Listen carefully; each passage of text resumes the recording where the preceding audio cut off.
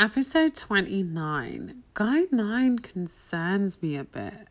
So, loves, I'm still doing great with Guy 9, but there are a few red flags that are concerning and make me know that it probably won't end up being a relationship, but rather maybe just something special between us where we have adventures together and are intimate together and make each other happy. But officially, relationship, I'm leery.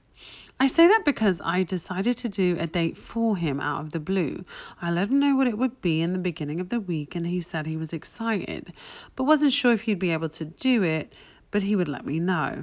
I get it, but when I asked him what he had to do, the reasons didn't really seem that serious. I mean, I know if I'm so into a woman and she wants to take me out and treat me, I would drop whatever I had so that I could be there. This makes me think that he may have someone else in his life. I'm not sure, of course, and he said that he's single, but who knows? It's definitely possible because we see each other every other week, so on the week we don't see each other, he could be with another person. I, of course, try not to think negatively, but I can't be naive to the possibility. That way, if anything does occur in regards to that, I'll be prepared and my heart will be protected.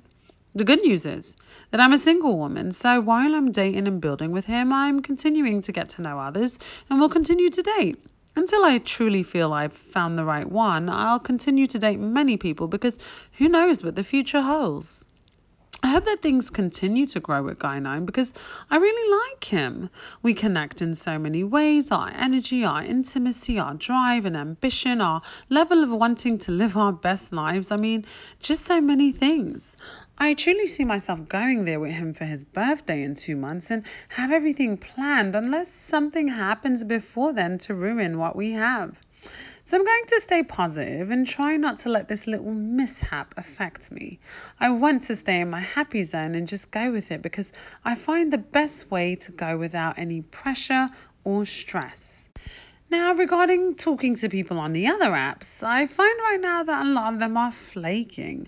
I always hate that, but it is what it is. I think a lot of times guys don't know how to handle a real woman that knows what she wants and her worth. They also think that talking to me is going to be easy, but it's not because you have to work to get on each level. I have questions from every angle, and if you can't hang, then move on.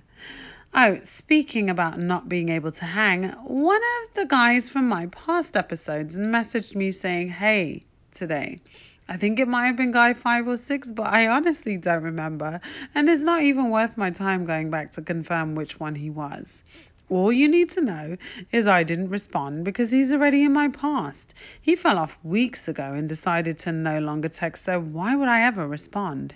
It never fails though. Every single guy I've gone on a date with or talked to and they fell off always comes back later trying to get back, and I simply laugh. I tell them all in the beginning that I don't give second chances, so maybe they should realize it's not a joke and act right from the start. Anyway, my loves, Guy 9 and I are still on for our date in 2 weeks, so I'll be sure to keep you posted about that. But until then, I'll continue to do me, as I always do. XOXO, bombshell out.